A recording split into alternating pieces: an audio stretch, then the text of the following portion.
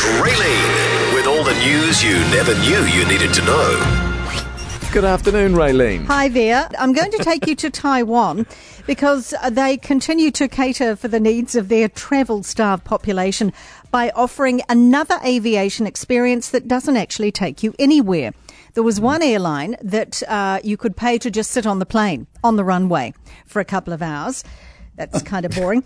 But Eva Air, which is one of the biggest carriers in Taiwan, is offering this special journey on August the 8th, which is Father's Day there, to help satisfy their customers' travel itch.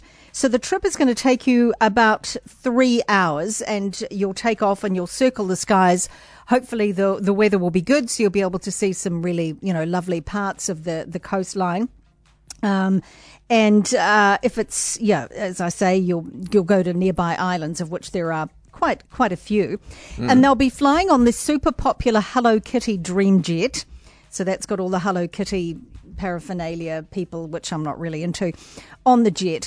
But what I love about this too is that it's going to depart and on a Saturday morning. It's going to be operated under flight number BR5288. And why that number? Well, when spoken in Chinese, it sounds like I love Dad, which is very lovely.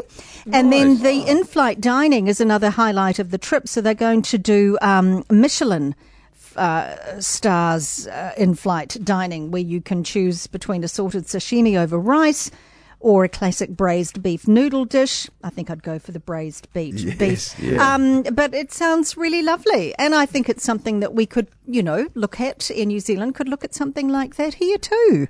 It sounds a heck of a lot more appealing than sitting on the tarmac on a plane that you pay for the privilege of just sitting there. Yeah, I've got to say. That's bizarre. No, I'm with you. Yeah. But they're just looking after their population. And, I mean, the good thing is we can fly domestically here, which is fantastic. So, and within New Zealand, who are really a good airline, aren't they? And we still get those lollies at the end of the flight. So, bar humbug, keep your Michelin star dining. Raylene, have a nice day. Thank you, you too.